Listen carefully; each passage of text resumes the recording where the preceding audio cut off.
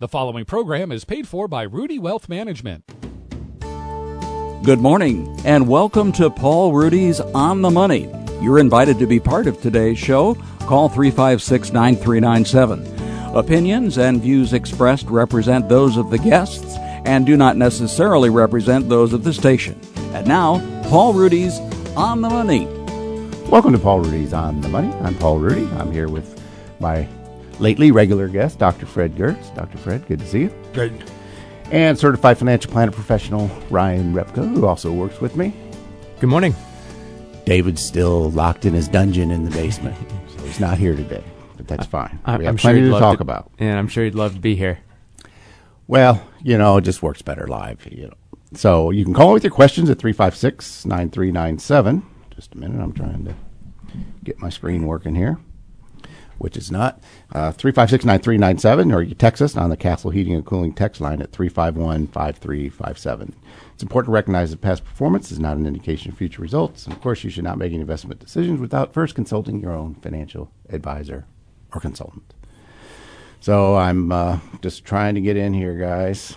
Well, Fred, we're going to get this vaccine going. Yeah. Maybe that's why the stock market's at all-time highs. I have a funny little story. I have a client that's been with me for, I don't know, my 37 years, maybe it'll be 25 of them. And he reminded me in a voicemail message the other day, and he said, congratulations on Dow 30,000. This was about a week ago, I guess. He said, you may not remember, but when the Dow crossed 10,000, 20 years ago or so, I think it was March of 2000, he said, he goes, I was really wondering, how much higher could it go? And he said, you'd see 30,000 in my lifetime. He said, well, so congratulations. Right. And he had a spectacular bottle of champagne, better than I haven't even had it yet. Maybe I need to have 60 years like Oriel Samuelson, right, and then I'll open it up if it lasts that long. And it just, that's just kind of interesting for me to even go and think back about, because there was so much to worry about at Dow 10,000. And one of the comments I frequently made back then when it ran over 10,000 was people would always naturally, just because of the business we're in, they'd say, what do you think the market's going to do next? I'd say, well, I'm not as concerned about the next 1,000 points on the Dow up or down. I'm more interested in making sure that me and my family captures the next 10,000 points. Now, I'm sure we've crossed that 10,000 number more than one time, too. So, yes, we have. We got to revisit it, and much lower in 2008, 2009. Such is the nature of markets, right, such is the nature of history, such is the nature, and history being the study of surprises. I guess it would be foolish, Fred, if one wouldn't expect that over one's future lifetime there'll be no shortage of surprises that, right, from the economic standpoint, and then therefore the stock market point. Well, that's we say that's the price of being in equities, and the price is usually well worth it in most cases. And that is the price, isn't it? It's just the unpredictable nature of what our stock returns going to be next year. Well, best guess is they might be up 20%. They could be down 20% or so. And that's what attracts guys, so many people, to fixed income producing investments like CDs and short-term bonds. Things are very stable, things that aren't really impacted by all the craziness, either politically speaking or economically speaking. But yet, for most people, having all of their money in income-producing investments, particularly now, I think it'd be, historically speaking, one of the worst fixed income markets for people that are relying on income from their income-producing investments. So it all comes back to, look, you either put up with some unpredictability and then some insecurity on the front end of retirement, and if you go overdo that, you have the risk of failing quickly. Or if you have 100% of your money in CDs, for most people, they're going to have a lot of insecurity on the back end of their retirement, and they're risking, failing slowly, I guess is the best way I would put it. And but so far so good, Fred. I mean, who would have thought, with all this going on? And I don't know about you, but when people ask me, well, how can the stock market be at all-time highs? I think, well, we're just a few months away, if even that, from a vaccine. And isn't that really saying, right, the stock market is looking at the next 6 months to maybe 18 months or 24 months. Sure. And we're in this kind of strange situation because the short-run news is pretty negative in terms of resurgence of COVID, but yet the medium term, several months out, is very positive with not just one vaccines, but a number of vaccines. So this suggests that as we often say, that the stock market is as forward-looking. It's not based on what's going to happen in the next few weeks. And again, the other thing which we've talked about in the past is that the interest rate now is very close to zero in terms of the real rate after you take into account inflation. So I sent you an article this week. Robert Shiller is a Nobel Prize-winning economist who's almost always negative about the stock market, saying it's overvalued. Now he suggested it's probably not because of the interest rate option of almost a zero interest rate.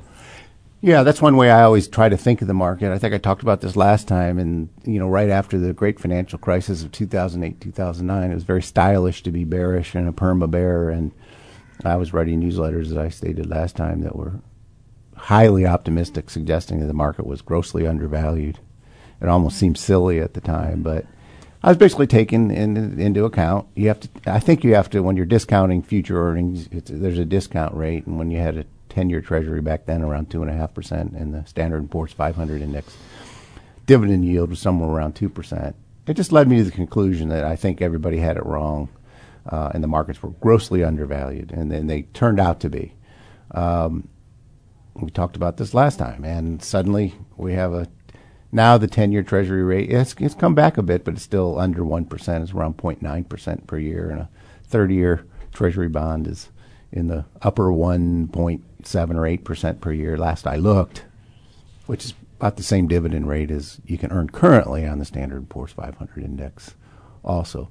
So I think, I suspect that's kind of, though I shouldn't even think that I know what's in a Nobel Prize winner's head, but I suspect you're saying the same thing. Unlike other areas where there's a lot of agreement, Nobel Prize winners in economics don't always agree. Gene Fama, who's the one that you probably deal with more often, is saying it's simply a kind of situation where you don't want to predict and don't want to take chances. And Robert Shiller is the other who said that in the long run, macroeconomic conditions and price to earnings and so on do make a difference. And he's usually been the one who's saying we're getting too excited and things are overvalued. And now he's saying that's not. So again, this is never a suggestion to jump in or jump out. Right. It's just a situation that looks fairly favorable for the foreseeable future. It's really big picture views where you really can't create any rules out of it, though some people try. But I think he's right. I think valuation does matter. What you pay for something does matter. But, it always has to come down to compared to what also at the same time. And you have to be, I was driving around and happened to be listening to WLS on Sunday morning, and I heard one of these financial shows, and they told me that modern portfolio theory is no longer applicable, and what you need to do is to protect your gains but still capture all the upside. So there's still free lunches that people are trying to sell you that aren't really free. Well, look, that's about all I have to hear, and I can tell you exactly what products they sell, having never heard the show. People that espouse that are either just horribly bad at math, or they understand the math and they know what they're doing is selling crap, and that to me is evil. So I'll give them the benefit that they're just probably not real bright. Wow. This is not very nice, Paul, today. Were you watching the Grinch last night? What's going on? It's a dang COVID. Yeah. Fred, I got to ask you this. Now, I haven't checked the source, and I don't know that it's even a credible source, but I don't have any reason to doubt it at the moment. I'll check it. So I'm not going to take it for gospel, but I don't know if you ever heard of this guy, the grumpy economist. I'm not sure. John Cochran. Yeah, I know. He's a well-known economist. Okay, so at Stanford. Okay. Yeah. So I occasionally read his stuff. It's usually aligns sometimes with what I think. But he was going into the vaccine, and I'm not going to make this political. It's not my point. It's more from economics. He was suggesting that about who should get the vaccine in the first place, that the free market should reign, which is the opposite of probably what we're going to do. We'll distort the free market in many ways. But he brings up some interesting arguments. Here's what caught my attention. In part 2 of his most recent blog, and this is The Cost of Perfection. We had the vaccine the whole time. Documents David Wallace, and if this guy's a Stanford guy, I doubt he cited a report that's silly. Wells in New York's Intelligencer, documenting and popularizing a known but overlooked fact. Moderna's mRNA-1273, which reported a 94.5% efficacy rate on November 16th, had been designed by January 13th. This was 2 days after the genetic sequence had been made public. The Moderna vaccine took all of 1 weekend.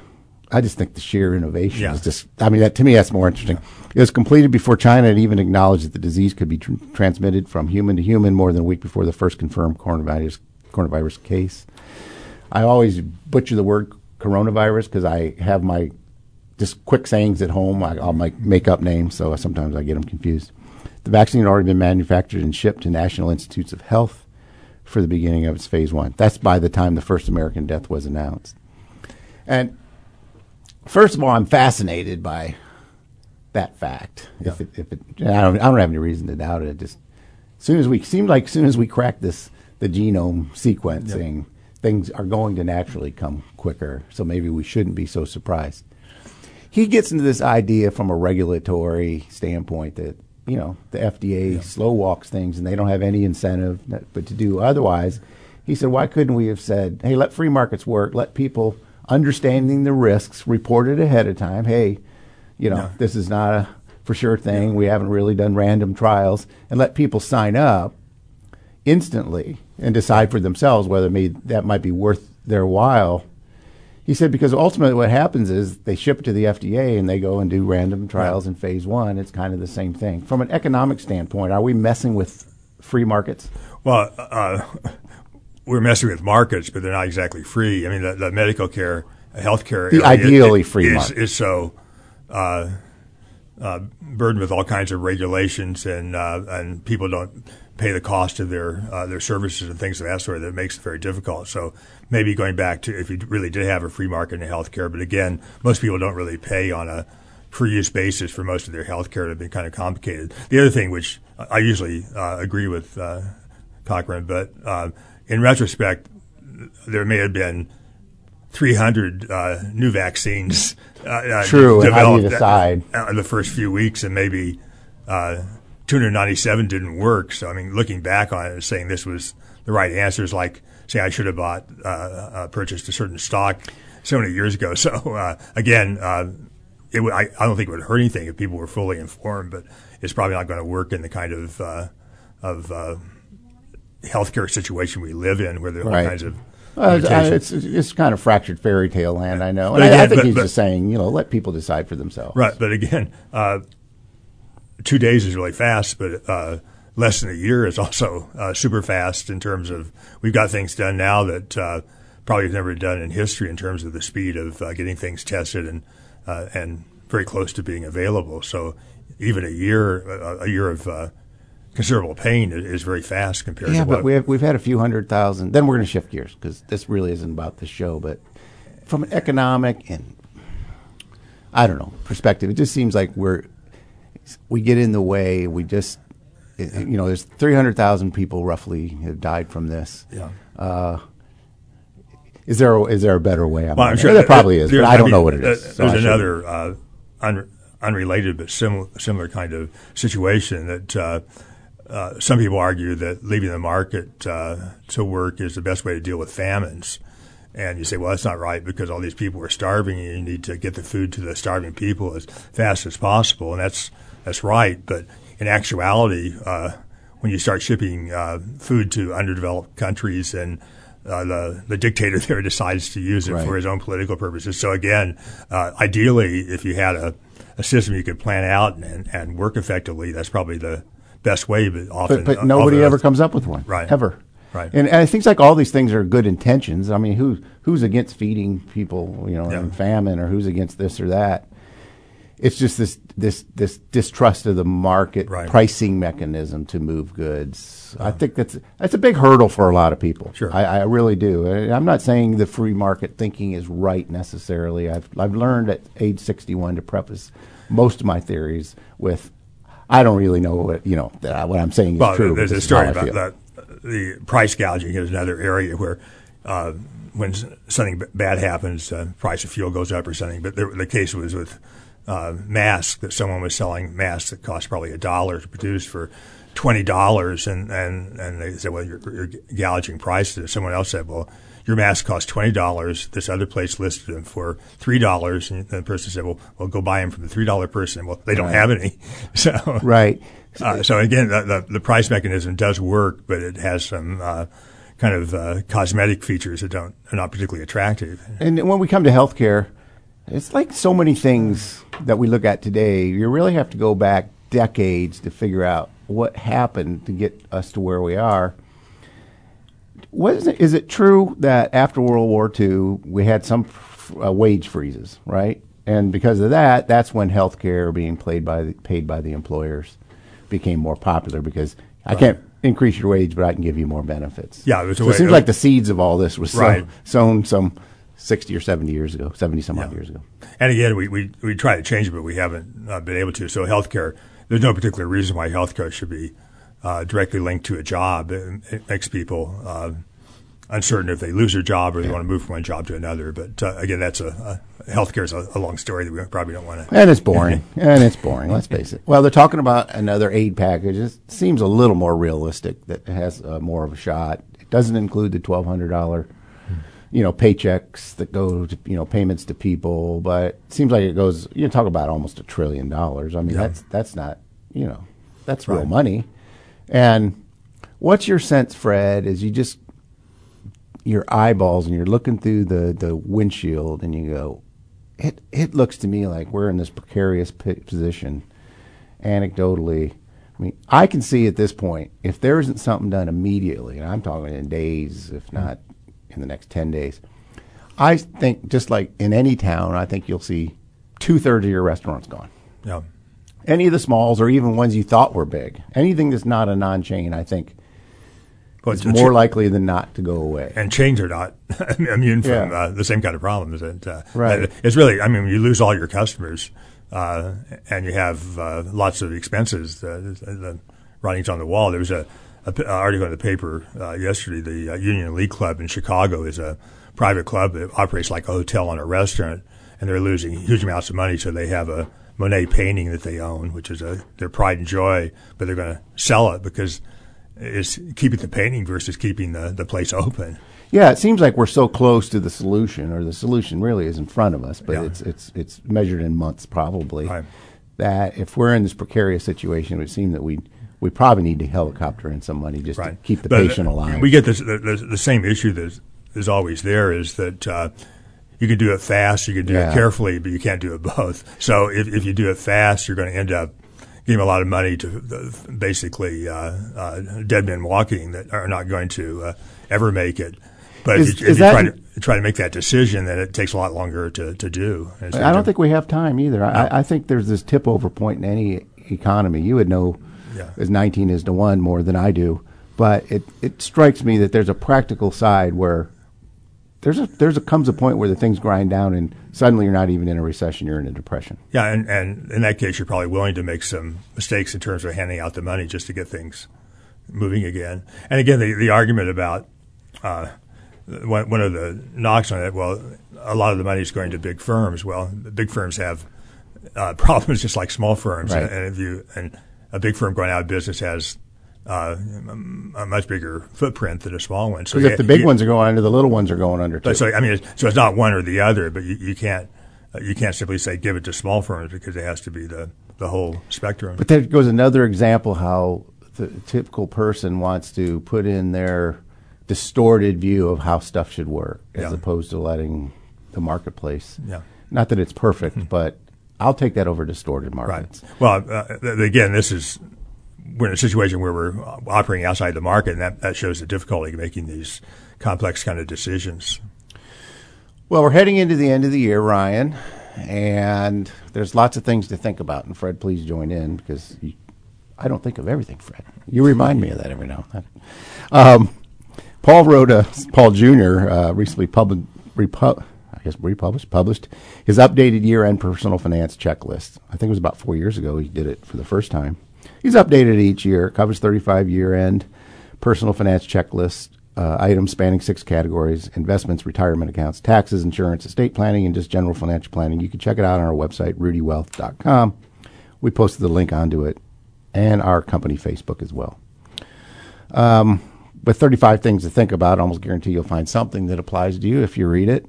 But I think today, Ryan, I'd like to just hunker down on some of the bigs. Mm-hmm. When it comes to investments, what comes to your mind?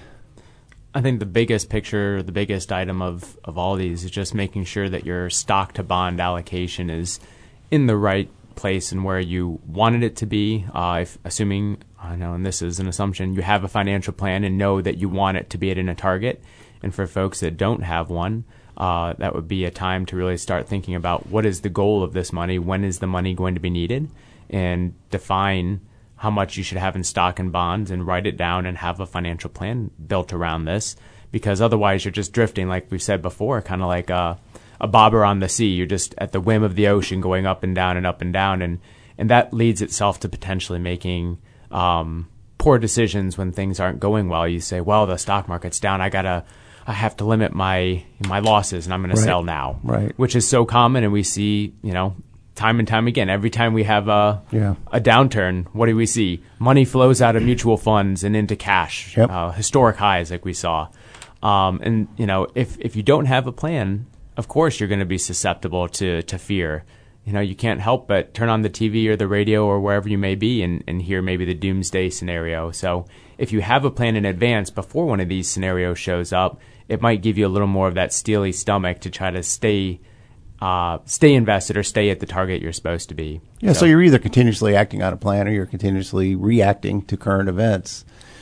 And my experience is, if you don't have, it doesn't have to be complicated. I think one of the things, guys, people think about when they hear retirement plan or financial plan, they think there's going to be this giant binder with all kinds of information. It could be one-page plan. The purpose of my money is so that to help me sustain a lifestyle and keep up with my cost of inflation. And therefore, I've determined that my stock allocation, one that historically would have achieved that with room to spare, would be 60% stocks or 70% stocks, and the balance being income-producing assets. It can be as simple as that. It's just a more purposeful way to understand that my money is pointed at something. Mm-hmm. And therefore, I know that my allocation is right because my allocation is aligned to that plan. What about asset location? Which types of assets? First of all, how important is that, and should it be thought about? Asset location is important, but it is by no means on the scale of making sure your stock to bond ratio is at a right target. So this would be one of those items you could do after you've made sure your stock to bond ratio is right.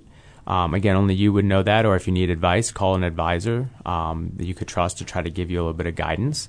But with the asset location, the whole point here is just not leaving extra money on the table, and putting certain investments in a taxable brokerage account are better than maybe putting them elsewhere, or putting bonds in a taxable brokerage account. It'd be better to put those bonds into an IRA or your 401k, because all the income that's going to be kicked off of those bonds will be deferred until you take that money out of the 401k or the IRA, rather than paying it year in, year out in a taxable brokerage account. So it's very simple ways you can try to just pick up a few extra points and save some taxes along the way. Of course, now with interest rates so low, it's a little less important, the stocks being in the taxable account and the bonds. Of course, now we think our Roth accounts, we want our highest growth-oriented assets there. So I agree with you. I think it's hyped a lot, asset location. But it's, it's kind of like picking up a few pennies here and there, and why not pick them up?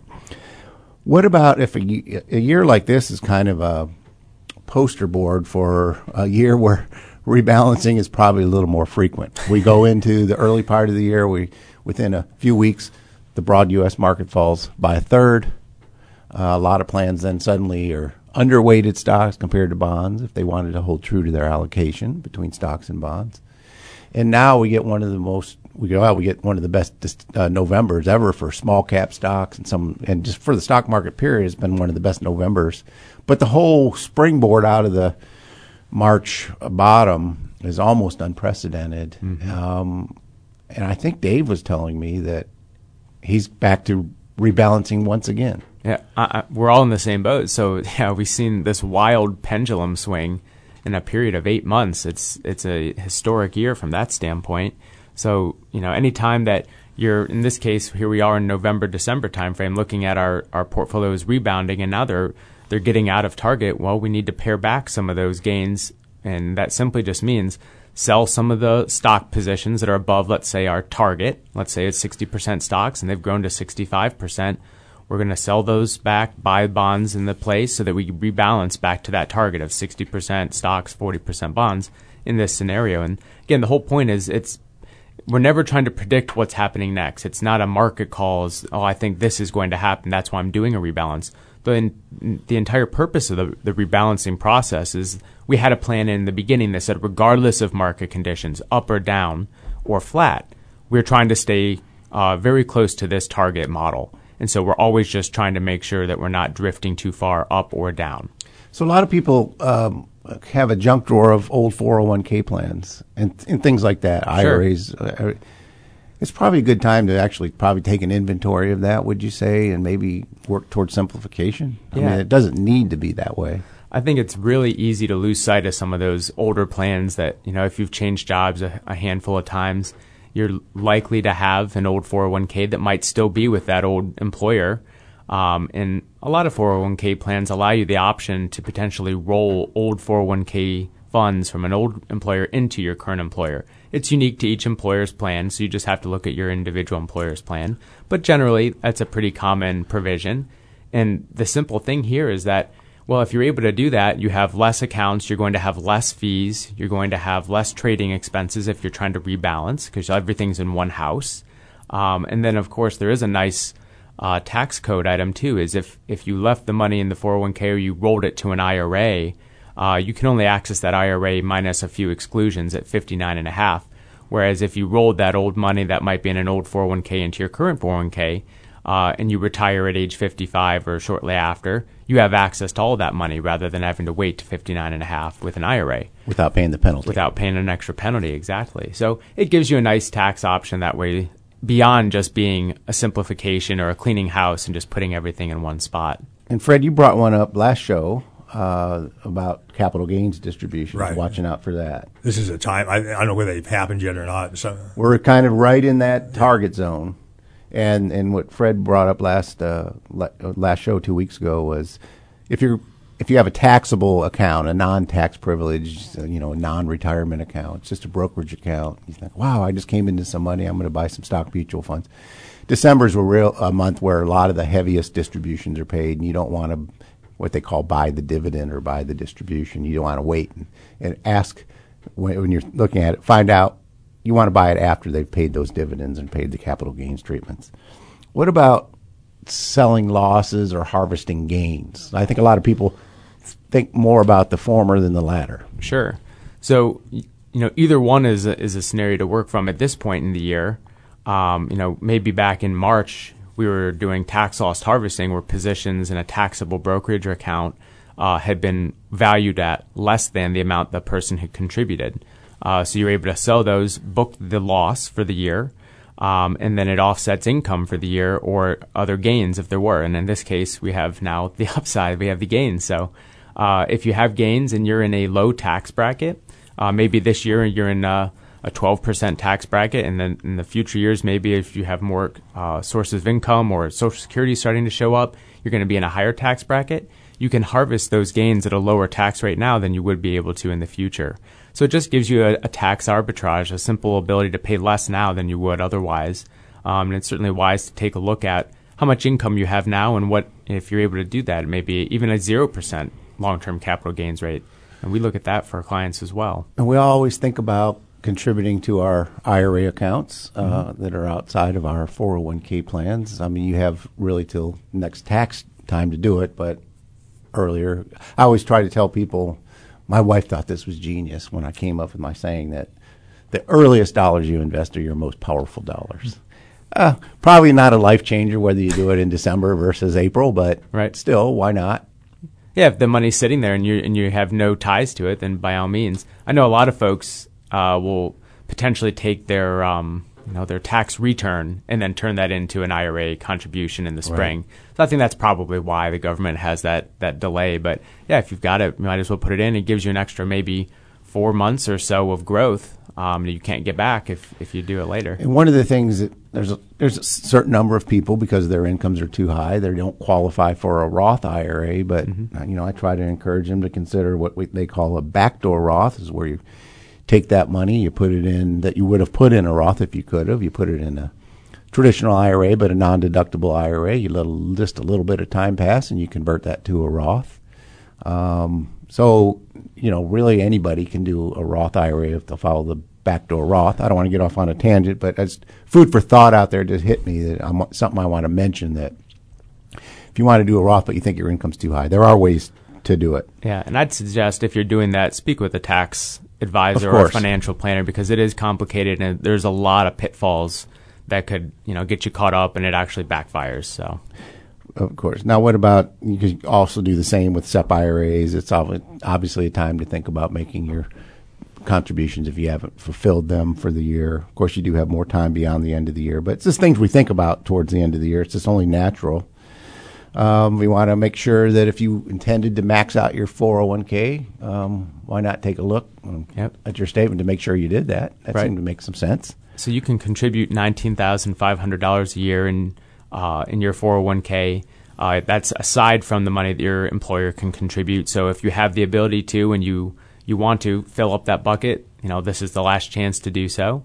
End of the year items too. I think about if anyone has college age kids funding a 529 plan. That's one of those items where you can't contribute retroactively in the spring for this 2020 year. So if you do want to put any contributions in on behalf of somebody, the deadline is the end of the year. And you get a 5% for the 5% Illinois tax credit. 495, yeah. Yeah, which is a nice. Yeah, if you purchase the Illinois plan, absolutely, and those funds can be used outside of Illinois, virtually anywhere. That's generally the question we get. I know, Dr. Giertz, we always kind of joke about you making your contributions or trying to wait and see when's the best or opportune time to do so, and we always say we never know, but Yeah, well, this is. I do it every year, and this year is the worst of all because the market's going to be at the high. Yeah.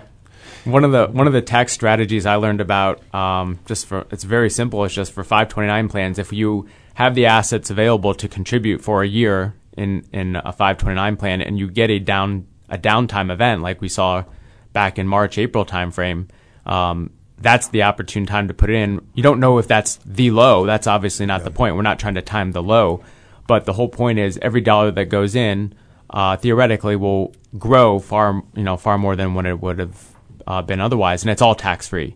So the whole point is get as much growth as possible. And if someone's got many years out towards college, that's the opportunity. I think a big thing to think about before year end, really, and you don't want to wait till the last minute either this year, is if you're contemplating do a Roth conversion. I mean, we know taxes, if nothing else is done in 4 years or so, are going to go up because the current tax law changes. But even outside of that, it's probably important every year. I know we do it for our clients to see if it's any reason to do a Roth conversion this year. A few more reasons this year, but one big one is a lot of people nobody really was forced to take the required minimum distribution. So we were able to take advantage of doing Roth conversions with that money if it made sense to do so. But I know you guys, when you're looking through every the plan, that's one of the things you do annually to try to figure out whether you should harvest losses, harvest long-term capital gains, do a Roth conversion, a little bit of each. But that does have a time, if we want to do a Roth conversion for this year, we want to get that done before the end of the year. Certainly. And those are like competing for resources too. So if you do harvesting gains or you do Roth conversions, they're all kind of tracking against the total amount of money that you have left to do those kinds of moves. But the whole point is that, if this is a consideration, now is the time.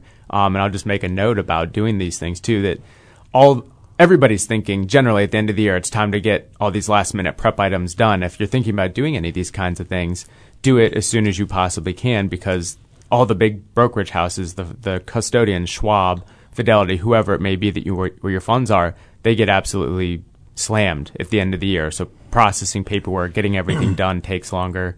So doing it sooner rather than later.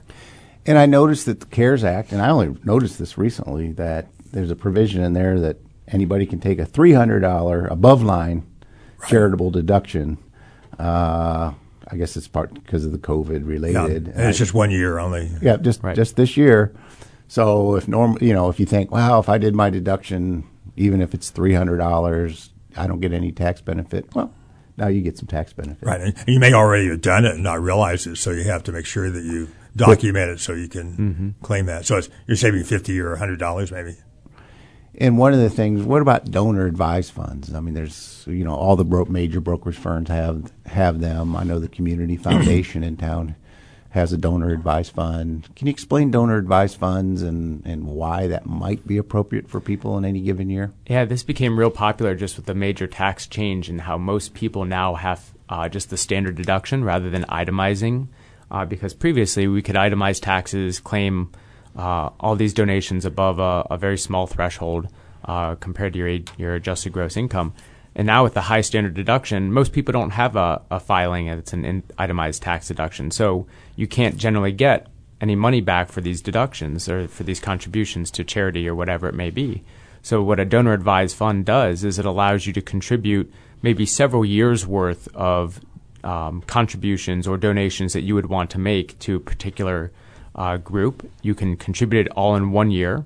And then you can choose to distribute it out over a period of several years. But the whole point for you as the contributor is you get the tax benefit in that 1 year for the entire contribution, and you have the ability to distribute it out as you need or want to whoever it might be. It doesn't have to be the same charity, but it gives you the control of when it goes out with the advantage of the tax deduction on the front end. And some ways of thinking about that, because of the new high standard deduction, is a lot of people think, well, I'm not going to get to be able to deduct it outside of that $300. And then we say, well, if you've committed to an organization you dearly love that's a charitable organization for the next 5 years, to the extent you can, try to bunch them into 1 year or 2 years and take advantage of that deduction. Right. And if at the same time you're fortunate enough to be able to maybe prepay your real estate taxes and do all these things in one particular year, then maybe you might only be able to do that every few years. Sure.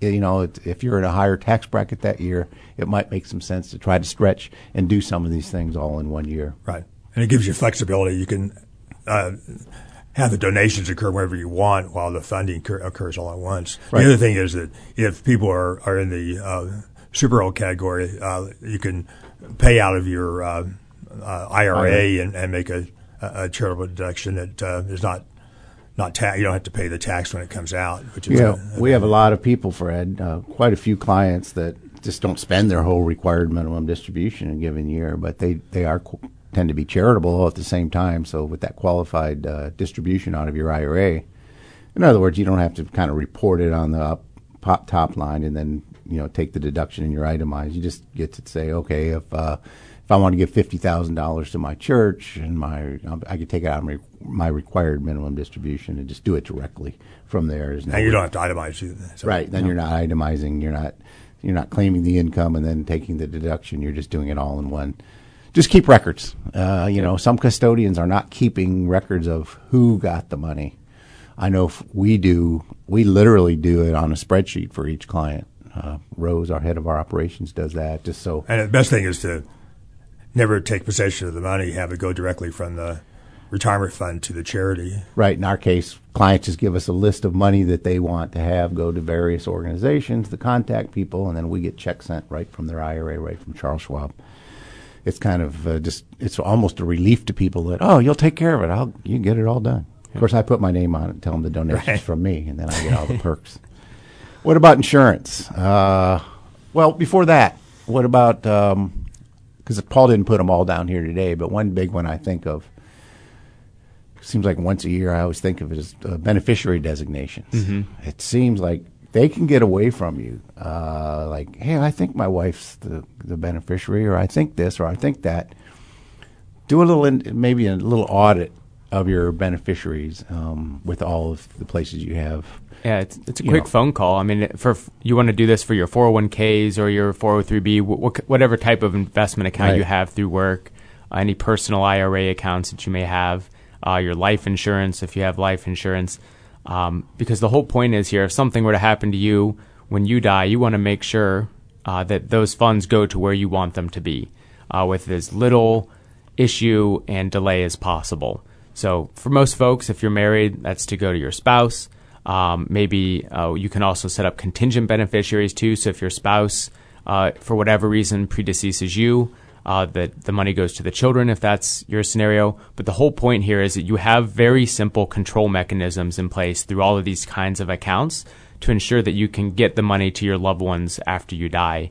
And it's very easy to forget if you signed up with a company 5-10 years ago, and you don't recall who you put in as your beneficiaries, and that may have changed. I've seen cases, of course, after 37 years, you see a lot, but kind of like Farmers Insurance, isn't that their gig? We've seen a lot. I've seen cases where if we had not done that audit, an ex-wife is still the beneficiary of a large IRA, and hey, there's no change in it after you wake up on a cloud. That's for sure. And wills don't supersede the correct.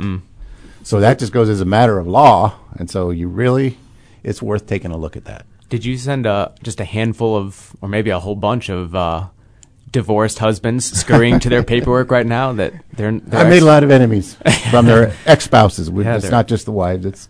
Sometimes it's the other way around. Like in my case, it'd be the other way around. Of course, I'm not divorced, but. Anyway, and of course we can contribute to health. If you can contribute to a health savings account, make sure that you've taken as much opportunity as you want on that. And I guess we would also include flexible spending accounts, making sure that you've spent all you want from it and put everything in it you want by the end of the year. The health savings account you can do retroactively, so those you can fund in the spring as well. So it's kind of tough. There's so many of these. Some you can, some you don't. But the health savings account you can do retroactively. So. Of course, then it comes down to estate planning. I know this isn't exciting, but I still believe that half the prospective clients that walk into my office have not done the things you're going to talk about now that you might want to make sure that you have taken care of. Yeah, it's surprising, but I'm not surprised how many people don't have a will, especially later in life. It's one of those things that's not fun to go through. I went through it, and it was a bit of a process, but it was actually very relieving to have it done and know that it was in place. But having a simple will in place is not that difficult. But the whole point is, again, it's about the control of your assets and providing for those that maybe you love dearly, or the institutions, if you want to bestow money to institutions or charities that you love as well.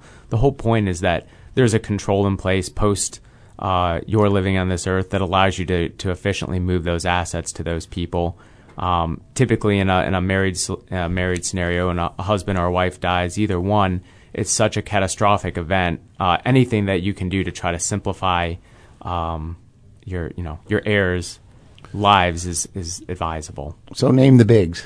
So a will is number one. A living trust, generally most people could benefit from having a living trust, which is simply a document that says, when I die, anything that I owned essentially pours in this trust. It's protected. If it's not already in it. Yeah, if it's not there already, it ensures that those assets don't go through what's called the probate process. Probate's a legal process to make sure the assets get divided. Generally, you want to avoid that if you can, because it's lengthy and it can be quite costly. So again, it just comes down to the expediency of moving things to where. So just ask your advisor or your attorney, hey, is that something that I might be able to benefit from? And they'll be able to tell you rather quickly whether it's just not an exotic thing. It's simple. It's just like owning the assets yourself. You can put anything into the trust you want, take anything out. It's your tax ID number. So it really doesn't. I think a lot of people, when they think about living trust, they feel like they're giving up something, and really you're not. It's just a way of titling at the end of the day, and making sure that it's like a hyperactive will. It also says, here's who gets what at the same time. And I think a lot of folks, too, when they hear trust, they think, that trusts are for extremely wealthy people, which in some cases there might be some, reason for that. But so you're saying I don't need a trust? No, not you. But a living trust is, generally it could be advisable for just about anybody. It just, again, is control and making sure the assets. Do you think those are oversold, Fred? Like, you hear a lot of commercials. I wonder why that is. I'm not up to date on this, but there used to be, they're not exactly scams, but especially with farmers going around saying put your assets in a trust, and you can do all kinds of good things. And you're right, you can, but you have to do it right. So I don't know whether there's still people out selling trusts. I think for a while it was kind of treated as like it's an exotic thing, and if you don't have one, you're really missing something special. And to some degree, it's true, but I think it was probably a way of gathering assets. If I can get people to come to my seminar, then maybe I can also give them my whiz-bang investment. Right. I'm so skeptical. Yeah. The other thing about wills is probably also updating it. I think my will is out of date, not in a serious way, but it goes back to the A and B, right? And then all kinds of contingencies about the age of children, and they're beyond the age that the things would go into effect. So those are irrelevant. And who would take care of children? So you might want to just update it just to get everything. Yeah, I've been told that kind of there's just some cleanup language, based on the last 4 or 5 years language that probably tightens them up a little bit. And I think a lot of people also forget about Illinois does have an inheritance tax, and that's another thing that if you're a wealthy family, millions of dollars, certainly something to bring up. If you just talk to an estate planning attorney, they're going to pick it up themselves. But even if you're just talking with your financial advisor, you can ask them, hey, do you think is there any reason that I need to think about a different type of estate plan to escape that? I'm just looking through the list. Healthcare directives, I was going to say that was the one thing I didn't touch on yet is the healthcare piece. So in the event that you're incapacitated, you want to have maybe your wishes written down so that, if you want to be resuscitated, you will be, or if you choose not to, then you won't be.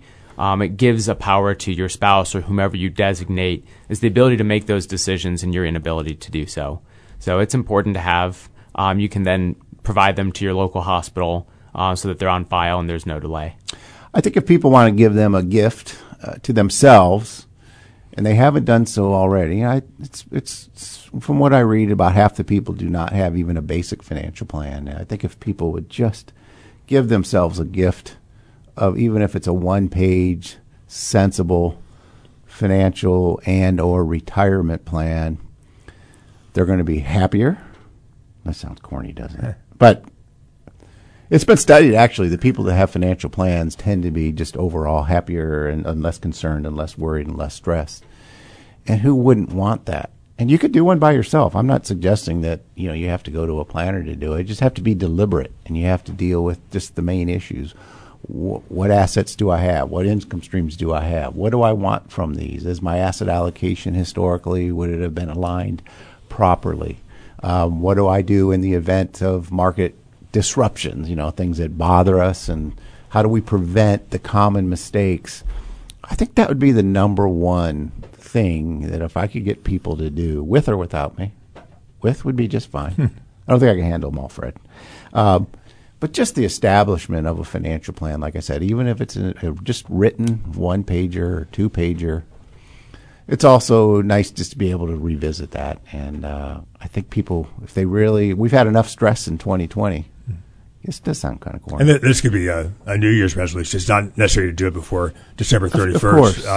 The other things are time limited, but a plan could be done a month from now or so. And what about emergency funds? Have either of you fellas, I'll speak for myself. My idea of an emergency fund, reserves, I think it's probably now 3 times higher than I might have said before, just because I'm seeing things I hadn't. It's the essence of risk, right? You see things that nobody thought of. And I could see that for many, many people, probably ought to be a significant focus on making sure that, I suppose, ideally you could get through a year without a job. That's a big number, but just look at your after-tax spending, not your salary, but how much am I taking home after 401ks and healthcare deductions? Suppose a couple make $75,000. By the time all the taxes and shenanigans are out, $4,000 a month's going to their deposit account. I think you might want to at least have twice that. But I would think if I was counseling somebody today, I'd say I'd try to build that ultimately to 3 times. Because we used to think, well, unless you work for the university or the government, but even we've seen there some impact in some, though not as much as the private market, Fred. Right. I think that's fair to say. You could also not activate, but make it have it available. A home equity loan would be a kind of substitution for that. So you wouldn't have to sell your assets, but you still have access. And again, most things that people invest in outside of retirement accounts are liquid. So again, you could liquidate bonds, things of that sort. So it depends on your other assets as well. So if you don't have these other assets, then the 2 or 3 times is probably really important. If you have substantial liquid assets, you might not have to worry about that as much. Even for people in their 60s, 70s, 80s, maybe even looking into a line of credit attached to a reverse mortgage. Yeah. You got all this equity in your house. You never have to use it, but suppose you pay a little bit of money and you now have this line that, in case of emergency, break the glass, there's another source of unlocking that equity in a favorable way, maybe one that you don't have to pay back. Right. I'm not promoting them because we have anything to do with them. We have no attachment to them, but I think it's going to be a financial tool that is going to be more and more talked about and more utilized as time goes on. Somebody has 300,000 or 400,000 of equity, or 200,000 or 150 of equity, and maybe their other assets are limited and they're worried about either healthcare costs down the road or emergencies. Probably would make sense maybe to investigate and getting that lined up ahead of time before everybody else is trying. The funny thing about lines of credits I found, and I think any honest banker will tell you, it's never a lock that, you could. 3 months ago I could get one. Yeah. All of a sudden the banks are all panicking at the same time, and they really don't want to. They'd like to call all their lines of credit. They really don't want to issue new ones. Right. I mean, what if you're a restaurant? What bank is going to say, "Oh, okay, well, you went through your PPP money. We'll lend you another 100,000." Yeah. They're not going to do it. Well, I shouldn't speak for all banks, but there's an old. I can't remember the poem, but it's easy to borrow if you don't need it. Yeah. So those are some of the things you can do for this year. We may cover. I don't know when we're going to do our next show. I guess it'd be what's today, the 8th? Today's the 8th. So 2 weeks from now, I guess we will have a show. We'll try to cover some more and see you guys think of some things maybe. It's kind of late in the game though for some of these changes. For some of them, the 21st is running. You're running into it, so we'll try to just talk about the more boring ones. So people should get going. Yeah. So for Roth conversions, things like that, things that are time sensitive. 529 deduction in order to get this year's deduction. You can put money in any time you want. It's just if you want the deduction this year, you got to do it before the year end. Just things to think about. But I really ask people to seriously consider getting a 1 or 2 page financial plan done sometime next year. I think COVID has shown us that we got to expect the unexpected. And when a lot of and usually, if our investments are behaving poorly, it's because the economy is also sort of in chaos. It's not always that way, but generally speaking. And a lot of things that you would think on paper you would normally do just aren't available because everything's on fire at the same time. Well, using your analogy, people have gotten a really big get-out-of-jail-free card now, not because the market's up at all-times high after all this turmoil, so you have a chance to make some decisions without making a lot of sacrifices. Yeah, in other words, if you were really mentally tortured in March and April of this year and you weren't sleeping and you didn't do anything, well, okay, that's better. That's good. But now, as you said, Fred, use the get out of jail actually free card now. Yeah. Our last one came with a few dollars price. And really revisit that asset allocation decision. Well, thanks for listening to Paul Ruedi's On the Money. We'll be back in 2 weeks. Thanks, Dr. Fred Giertz and Ryan Repko, Certified Financial Planner Professional with Ruedi Wealth Management. Have a great day, people. Thanks. Join us for the second and fourth Tuesday of each month for Paul Ruedi's On the Money. Views expressed represent those of the guests and do not necessarily represent those of the station. This is News Talk 1400, WDWS, Champaign-Urbana.